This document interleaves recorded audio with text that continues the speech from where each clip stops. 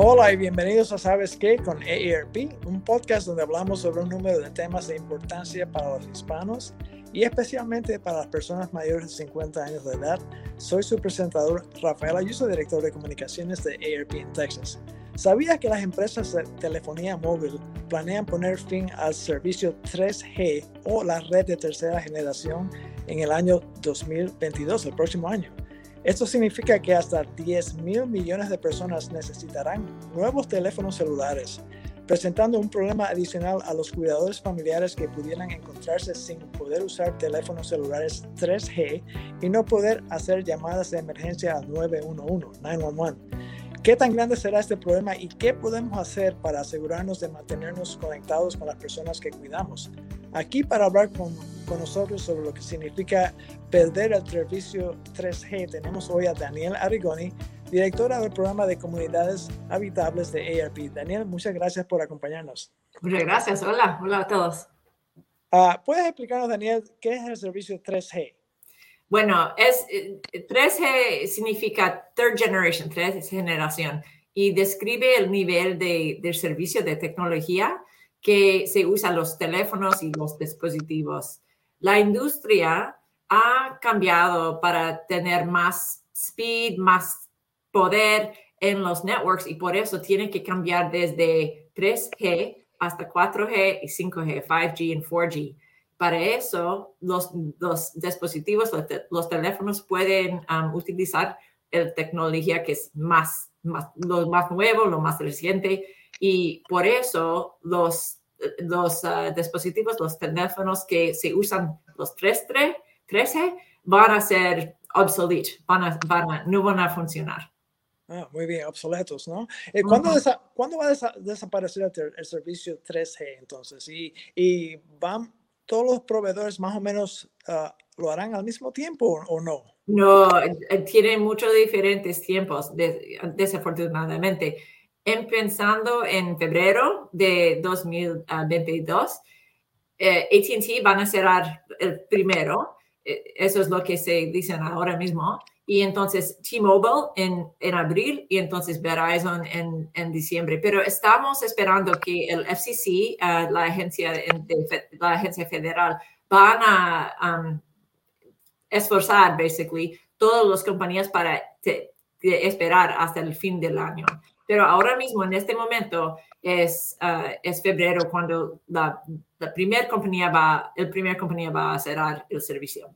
Así que no hay mucho tiempo, ¿no? No hay mucho tiempo. 2 meses de distancia, sí. Menos. ¿Y qué podemos hacer nosotros, Daniel, si tenemos un dispositivo 3G ahora mismo? Bueno, la primera cosa es para aprender, es aprender si su teléfono, si su dispositivo van a ser afectados. Y lo que puede hacer es llamar a la compañía, hablar con ellos para descubrir si se usan todavía el 3G o si están bien y ya están cubiertos por 4G o 5G. Pero no es solamente los teléfonos.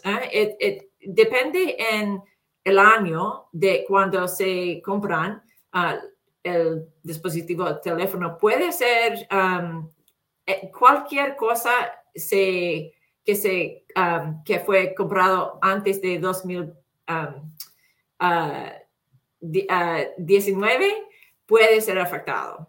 Todos los tecnología antes de ese año pueden ser afectados por eso. Pero es muy necesario para hablar con las compañías. Pueden ser Cricket o Boost o Signal Talk, todos.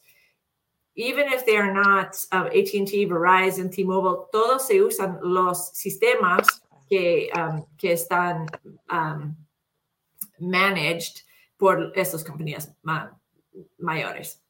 Así que si uno tiene un teléfono celular móvil de años 2019 o antes de eso, tiene que prestar mucha atención porque este cambio le puede afectar directamente. Pueden ser afectados, sí. Muy bien, muy bien. ¿Por qué crees, Daniel, que los adultos mayores se van a ver particularmente afectados por este cambio? Bueno, especialmente para los adultos mayores, es que no solamente es los teléfonos, muchos de los adultos mayores también tienen alertas medicales, tienen sistemas en su casa que depende en el network 3G. No solamente son los teléfonos y por eso si tiene una alerta medical que se usa para comunicar con su doctor o su familia, esos también pueden ser afectados. Cualquier cosa que es inalámbrico, depende del sistema, los tablets, cualquier cosa. También las cosas que están en sus carros, que tienen SOS systems, los sistemas para llamar, para ayudar, emergencia, esos también pueden ser afectados. Y por eso, especialmente para los adultos mayores, es muy importante que esos sistemas pueden continuar, no pueden ser interrumpidos por este cambio. Y por eso es muy importante para hablar con su compañía y también empezar a considerar en comprar nuevos teléfonos o dispositivos para asegurar que van a funcionar. Así que pues, pudiera ser un regalo de Navidad muy bueno, ¿no? Sí, el tiempo es muy bueno para eso. Daniel, ¿tienes algún consejo adicional, alguna información que quieras ofrecer sobre esto que no te haya preguntado hasta ahora? Sí, bueno, yo creo que la más importante cosa es hablar con su familia, hablar con sus vecinos, con sus amigos, porque esto es algo que va a pasar, que muchas personas no están preparados para hacer algo. So, es muy importante hablar con todas las personas en su vida sobre esto, preguntar a ellos si tienen móviles o dispositivos que pueden ser afectados y entonces haga una cosa, do something para ser preparados. Muchas gracias por estar con nosotros, acompañarnos al podcast hoy. La información que has compartido con nosotros es muy valiosa. Las personas que tienen este servicio 3G del año 2019 o anterior tienen que prestar mucha atención porque el servicio va a estar terminando próximamente. Creo que dijiste el mes de febrero, ¿no? Así que, así que espero que esta transición sea bastante buena para el público y muchas gracias por la información. Muchas gracias. Y a ustedes, amigos, les animamos a seguir nuestro podcast ¿Sabes qué? Con AARP en nuestra página web aarp.org/¿Sabes qué? Y en nuestra página de Facebook AARP Texas en español. Además, para mantenerse al tanto de nuestro trabajo en Texas, por favor suscríbanse a nuestro canal de AARP Texas en YouTube. Así que muchas gracias por acompañarnos y nos vemos pronto.